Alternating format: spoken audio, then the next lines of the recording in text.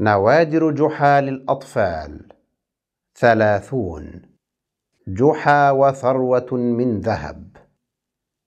شاع في المدينة أن الحاكم طماع يحب جمع الذهب والجواهر، وعرف الحاكم أن جحا هو صاحب الإشاعة، فهدد بالانتقام من جحا.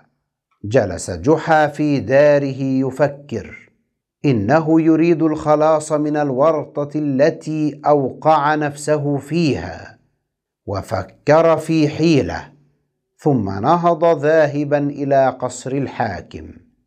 فوجئ الحاكم بجحا يدخل قصره ويقدم له فروض الولاء والطاعة. قال جحا: كنت أود القدوم إليك في وقت مبكر لألقى عقابي، لكنني مشغول ب10,000 دينار لقد حصلت عليها صدفة.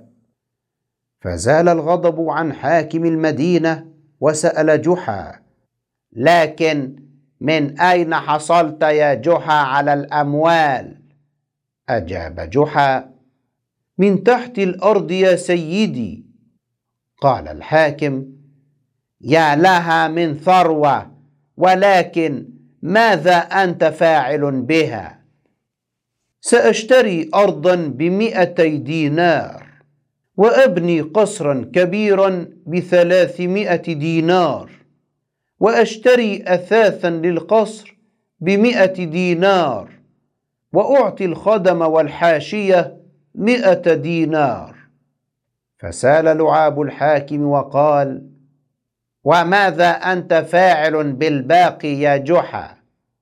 أجاب جحا: أوزع 100 على فقراء المدينة. والباقي يا جحا؟ أعطيك 1000 دينار ذهبا هدية لحسن تدبيرك للمدينة. قال الحاكم وقد غمره الفرح: إنني ممتن لك يا جحا. ودعا الحاكم جحا ليتناول الطعام على مائدته، فمدت المائدة، وأوصى الحاكم جحا بأن يعتبر القصر قصره، وعم الفرح أرجاء القصر، وتعالت الضحكات، لأن جحا راح يحكي نوادره.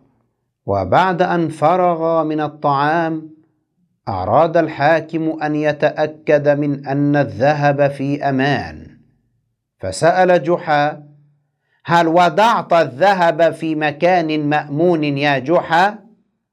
التفت جحا وقال: كنت أدبر توزيع الذهب فأيقظتني زوجتي، وحينئذ لم أجد في يدي شيئا.